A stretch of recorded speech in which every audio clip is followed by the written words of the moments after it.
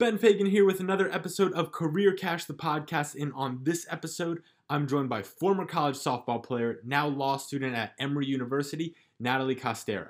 Natalie and I talk about how she ended up in law school, why it's okay to fail, but not okay not to try, and why where you are right now is exactly where you should be.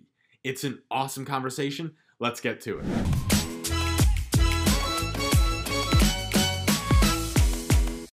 Welcome, Natalie. I'm super excited to have you here today and get to dive into where you are in your journey and see if this was an expected stop along the way or how you got to this point. So welcome. How you doing? I'm doing good. Thanks for having me. Actually, I had no clue that I was ever going to be here. A lot of people growing up used to say like, oh, you should be a lawyer. You should go into law, because I was always involved in like business of some sort. And they would always say like, you should give it a try. And honestly, I was always like, no, that's way too much reading. And like, I don't even like school. I would never do that. And then I guess Corona happened. I was sitting at home for quarantine, and I was kind of like, I have no clue what I'm going to do with my life. Career Connections hosted like a bunch of webinars. I went to like all of them. And then the job options that I was like getting from those like were cool, and they would have allowed me to make a good amount of money coming out of my master's degree, but it didn't seem like something I was passionate about. So I just kept giving myself time to see if I could find something. And in that time, I took the LSAT to like see if I could score good and possibly apply to law school. And everything ended up working out. So here I am. Here you are. And so to bring a little bit more context to everything, you're currently in law school, and take us back a little bit to your time at Lynn. What were the things that you were studying, and how did that path kind of, I know you touched on it a little bit, but how did you get there in a little bit more detail? Because if you said there is no necessarily like law degree here at Lynn, so how do you jump from what you studied here to getting to that point? Okay, yeah. So my undergrad, so I did my master's and my undergrad at Lynn. So I did my bachelor's degree in 2.5 years at Lynn, because I came in with a bunch of dual enrollment credits. So I did my undergrad in 2.5 years, and I started off as I want to say finance major. And then I hated it after like 2 weeks. And then I switched to sports management, and I thought that was like it for me. I'm like, this is my passion. And then I didn't like that either. So then I would go into Career Connections often. I would also go in to see Ralph Norseal like pretty much every week, trying to figure out what I liked. So semester by semester, I like kept switching it up until I found something I liked. And I ended up really liking marketing at the time. And I got my bachelor's degree in marketing, and I got a couple of cool jobs. Like I was running Instagrams, like while being a student athlete. So like that was like the job that I would make money off of, like running Instagrams and like doing marketing for small businesses. And I liked it. Was that kind of like a freelance job that you were doing, or was that through like some organization? Running. It was actually through.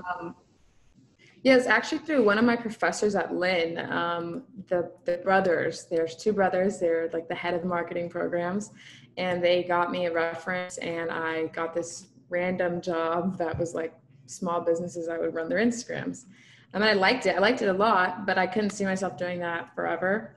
And then I graduated, and I looked into a bunch of the master's programs, and I decided to go with leadership and management. And that was like the best degree in the world. I was part of like the first class that graduated with the master's with a specialization in leadership at Lynn, which was cool. The program was awesome. And it was like something that I'm actually still really, really passionate about. I love leadership. I love learning like the small details behind it that you don't even realize. And it kind of went hand in hand with what I was doing in my life. At the time, I was a leader on the softball team, and I was learning everything I was doing wrong. So that was cool. Very cool. Yeah. So while it feels like you at the time you are the only person that this is happening to, you're far from it when you're switching the majors and feeling like, okay, I don't want to do this. I want to do this. I don't want to do that. You're jumping around. So what was that feeling like when you were in finance for 2 weeks and you're like, I don't want to do this. You get into sports management, you're like, I don't want to do this. What was that doing mentally for you as you went through that process, navigating that? Yeah, it was a really scary time. I've always been academically focused. I've always like had my head screwed on straight, like on academics. I've always kind of known exactly where I wanted to be academically. So for the first time in my life, I was like, I have absolutely no clue what I'm doing here. Like I, and the professors were cool. The subject was nice, but like I didn't seem like something I could do for the rest of my life. So I was definitely really nervous. And I will still say to this day, Ralph Norcia is my best friend because he was like, no, you're not a failure. You're not dumb. It'll come. Like, so. And so Yeah. what were some of those conversations that you had with him that gave you that assurance that you weren't a failure and that it would come, gave you that patience? Yeah, exactly that. And we would go in and we would look at the schedules and have like all the classes and all of the electives that I could take to try and play with different subjects to see if I would like them. And he was so patient. Like I would walk in on any single day and he would just be like, okay, let's sit down. Let's see what we could do. For a while, I was a data analytics major too. I forgot about that part. Okay. So yeah. Wow. So you're really jumping around the different majors. And so you get your master's, you finish up with that. Did you know at that point, once you were graduated with your master's, that you were going to law school? Or was that still up in the air? Yes, so I graduated with my master's degree last spring. So I was taking my LSATs and studying in the fall semester. So before I completed my master's, I kind of knew like after this step, I want to go to law school. But I will say it wasn't a sure thing. It was just more of like, I'm going to apply. I tend to doubt myself like in everything I do. So I was like, I'm going to apply, but like, let's be real, I'm not even going to get in. And then I ended up getting into the schools that I applied to. So I was like, oh, okay, maybe I'll be decent at this. So yeah. So how have you worked with that relationship of doubting yourself? Because again, that's one of those things where it is existent in so many of us, and the amount it exists in us varies from people to people. We all have that self-doubt. So how have you learned to deal with it better? How have you built a relationship with that self-doubt so you can have it in a healthy way? Yes, I kind of strange. I think I give off the like kind of feeling and vibe, I guess, that I'm really confident that I have it together and that like I know where my life is headed. So it's something that I struggle by myself. Like, and I don't really open up with it about that with a lot of people. So it was just kind of an internal dialogue, I would say, where I'm like, oh, you definitely can't do that. And then I kind of go back to like the things that I've done that I didn't think I could do, like graduating in 2.5 years. Like when I was doing it, it seemed like nothing. It seemed like everybody was doing it. But when I really would sit back in moments that I'm doubting myself and say like, you graduated by the age of 20 with a like bachelor's degree, like you're okay. So just looking back at like the hard classes that I got A's in, or maybe graduating quickly, or even athletic and like real life experiences to give me more confidence. Yeah, and that's one of those things that I know I've said on this show before, but it's something that I'm such a big believer in, and it's taking pride in your progress, because I think it's so easy to get caught up in the finish line, whatever that looks like, whether it's graduating school, getting that job, and to your point, you lose all of the little accomplishments on the way. Like, I mean, you should definitely celebrate graduating in 2.5 years. Like, that's incredible.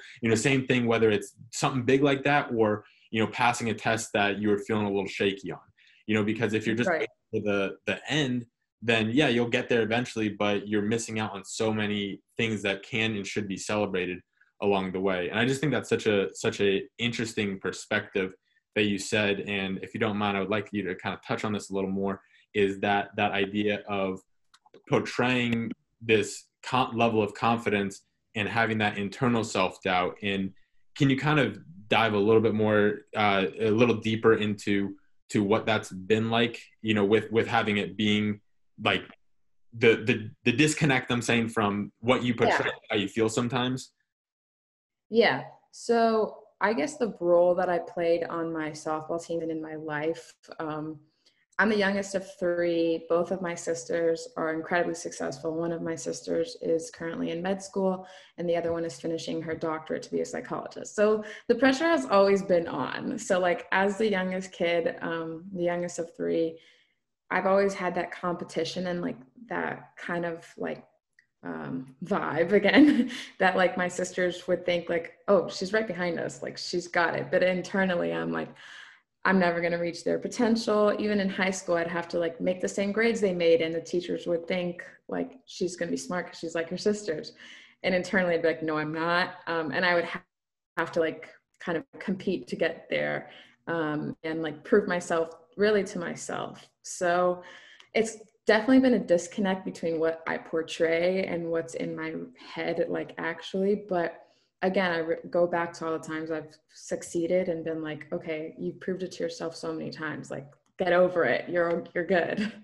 So, and I would say, just me as a person and like in being around my friends and stuff, I like to have people believe that I'm confident. I think it makes me more confident. So sometimes I even trick myself to be confident. So. And so what is another way outside of going back to the highlight reel, which I think is a great, great technique? What is another way that you kind of trick yourself to be confident, or you can share with somebody who doesn't necessarily have that naturally? Yeah, I challenge myself privately. So like, I'll do things that challenge myself that nobody knows about, that nobody thinks is a challenge for me, or nobody even knows I'm doing. But I know that I'm doing something that's challenging myself, and maybe that is to cover if I fail. Only I know I fail. And if I succeed, I know I succeeded, and that'll give me more confidence. And it's literally the simplest things. Like I'll take a practice test. I won't tell anybody I'm taking a practice test, but I'll do it. And then I know my results. Nobody else knows my results. So yeah. Would you say that, are you scared of failure? Absolutely. Yeah, 100%. Like my first day of law school, I was in the car, like hoping to God that these professors would not call on my name because I was scared to fail. And at Lynn, the maximum classroom size is 30. At Emory, it's 180 in this auditorium of adults, and I'm a 22-year-old. And I'm like, if I get this answer wrong and this guy calls on me, I'd rather pass out. So, um, and of course, I was called the first day. So. Right, that's naturally how it happens, of course. And so why do you think that is, and where do you think that comes from, that fear of failure, would you say, in your perspective?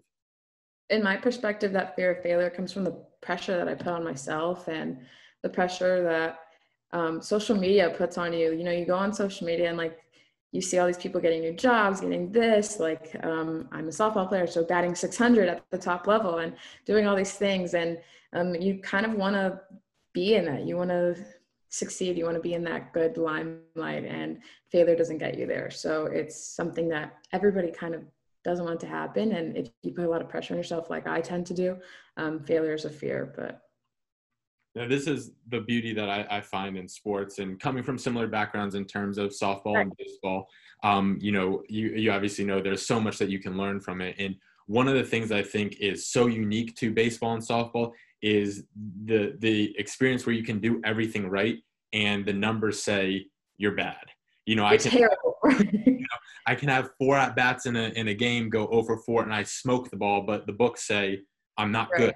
And so how has that kind of lesson, and I don't know if it has, but how have you learned those things from softball and taken it and applied it to your own life? And I think with that particular example is eliminating the external factors and expectations that are out of our control and trying to bring things back in our control. So what, has there been any big lesson from softball that you've taken into the things that you're doing now?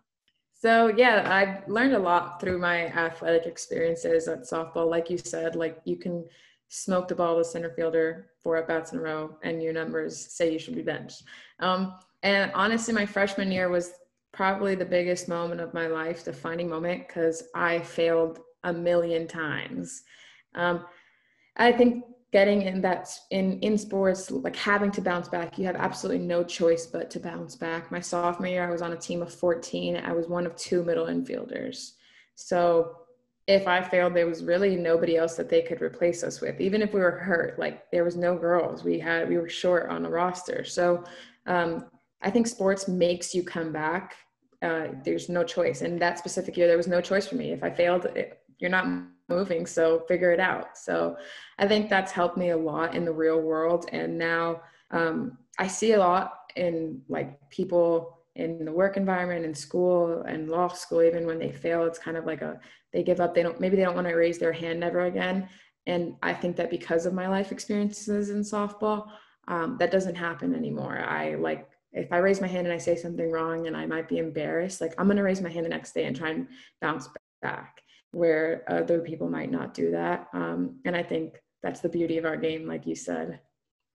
And this is something that I just thought about while you're speaking, is because I think that you can be scared to fail, but still go. And it's a tough thing because the thought's not fully formulated in my head. But this concept of being afraid to fail, like you say, you don't want to be wrong when you raise your hand, and that's okay. You don't want to be wrong. You want to be successful. You want to be right in the things that you do. But I think the trick there is not being afraid to raise it again if you do fail. I think that's such an interesting thing, and I think that's what it sounds like where you're coming from there, where it's like, yeah, I want to be successful, and so that's why I'm driven. I don't want to fail because, like you said, I want to do well in the things that I do. But if I do fail, should that happen, I'm not afraid to try again. And has that been your experience? Yeah, absolutely. And I think that exactly what you said, like it's hard to put into words, but the one thing that I'm more scared of as opposed to failure, like I'm scared of failure very much so, but I'm more afraid of not giving myself the chance. Mm-hmm. So like, that's a privilege I've learned through sports, through life, everything. My freshman year, I was scared to fail, but I was even more scared to sit the bench. So if my name was called, yeah, I was scared to go pinch hit in the 7th with 2 outs, but I was more scared to not get the opportunity. So kind of like pushing myself to be like, if you fail, that's okay. But if you don't do it, you should be ashamed of yourself. So, yeah. Yeah, no, that's beautiful stuff right there. So before we get to the end here, you're in law school right now. We'll look a little bit into the future. What's the big goal for you? What are you doing this all for? Have you gotten to that point yet? So I hear that anything you come in with to law school changes, but some people stay true to it. So I'm really hoping that I stay true to it. I want to work in sports. I don't know how, I don't know where.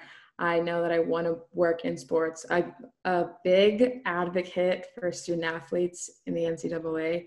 So my ideal job, my dream job would be being an agent or a lawyer for student athletes. If I have to go against the NCAA, so be it. And I guess being a sports agent would be cool too. There's a big sports law program at Emory, which is one of the big reasons I picked it. So something in that field. Well, I could tell you right now, the future of student athletes out there will be in very good hands if that's the route you decide to go down. So it is that time of the show where we are wrapping things up, and we end it with the segment called Cashing Out, where you leave us with your most valuable piece of advice, lesson for the road. So what do you have for us today?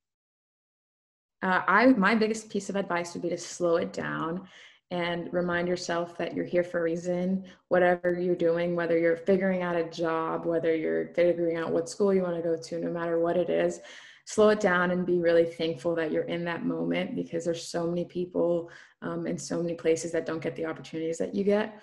So just be thankful and slow it down and stop putting so much pressure on yourself, because like I said, you're here for a reason. So just never get too high, never get too low. Just stay right in the middle and just appreciate the moment that you're in. I love it. Beautifully said. Nice and easy. Thank you so much for coming on. This was an absolute pleasure. And I know you're going to do great things. So thanks so much, Natalie. Yeah, thank you, Ben.